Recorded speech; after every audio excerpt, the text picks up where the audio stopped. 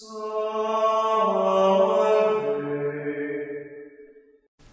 reading from the first letter of St. Paul to the Thessalonians.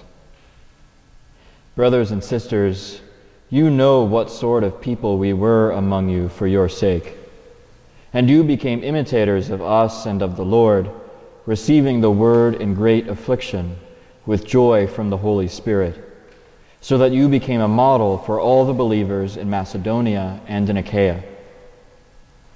For from you the word of the Lord has sounded forth, not only in Macedonia and in Achaia, but in every place your faith in God has gone forth, so that we have no need to say anything.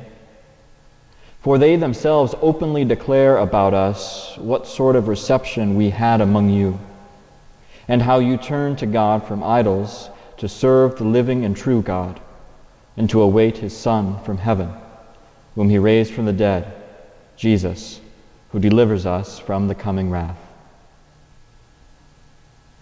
The word of the Lord. Thanks be to God. When I was 18 or 19, I had the pleasure of attending my uncle's 35th anniversary of his ordination to the priesthood. And while I was there, I was sitting at a table, and across from me was an auxiliary bishop. I won't tell you which one. And, my father was sitting next to me, and he's very attentive to these kinds of details. And he says, you know, Bishop, a few years ago, you actually confirmed Jason here. Jason is my baptismal name. And the bishop says, oh, wonderful. Jason, I have a question for you. At every confirmation homily, I say the same 3 things. Do you remember what those were? And if I had been more clever, I might have said, well, Your Excellency, if the homily had been any good, I might remember. But alas, no, that's not what I said. Like a stunned 18-year-old young man, I just sat there sort of dumbfounded that a man with a funny purple hat was asking me this question in the first place.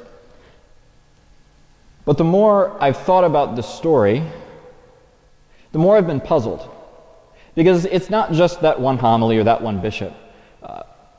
But even the priests and the preachers in my life they've had a great impact on me, right? People like my uncle, like the various priests I've known in campus ministry, in the parishes, the friars that I've had the great pleasure and privilege of calling brothers, right? I'm not sure that I could give a single quote from a single homily given by any of them. But what's funny about that is that doesn't mean that they didn't have a profound impact on me.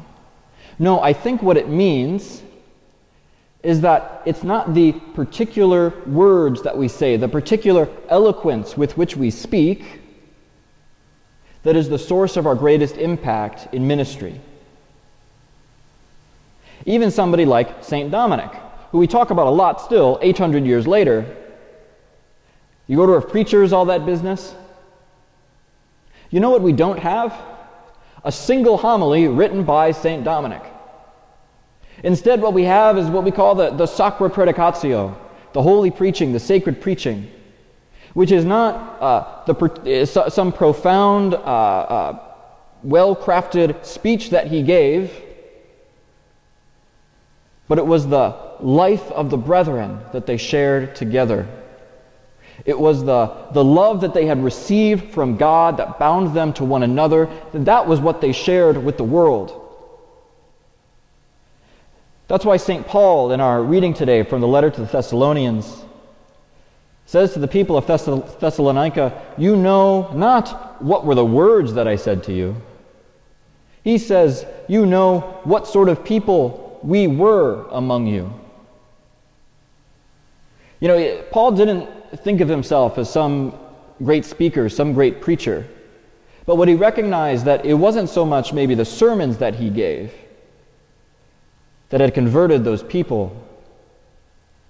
It would have been the meals that he shared with them. It would have been the long conversations at night that were important, again, not so much because of the particular words, but because the fact that somebody like him, a Roman citizen, a learned scholar of the law, was having that conversation with those people.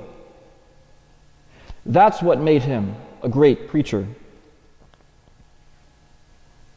For those of you watching at home, this past weekend we had a well-socially distanced, what we call a Cummency, a vocations weekend. And so we shared a lot of our life with a lot of men who might be thinking about becoming a friar someday.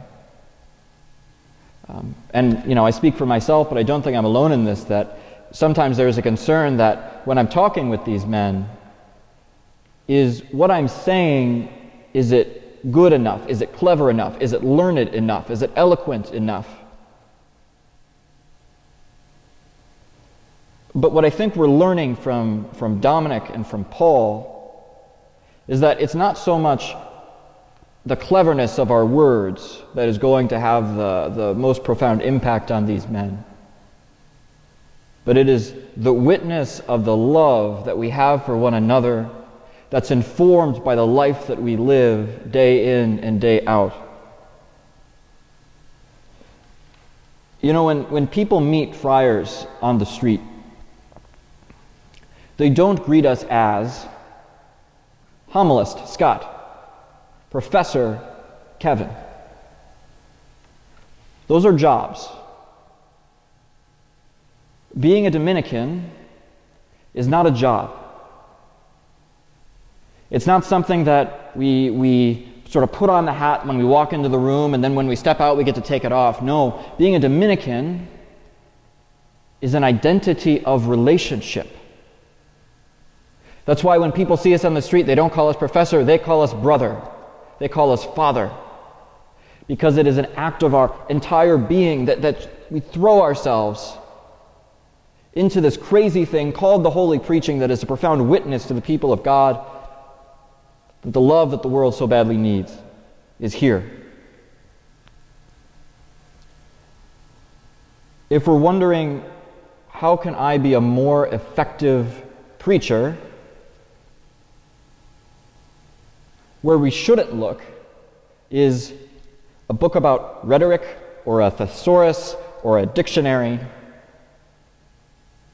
The most effective textbook that we have for formation in preaching is right here. It is the brothers whom we live with. It is the prayer that we are so stubbornly committed to every day. That's what making us better preachers, brothers. So if we're looking for the next step in our preaching formation, all you have to do is look around.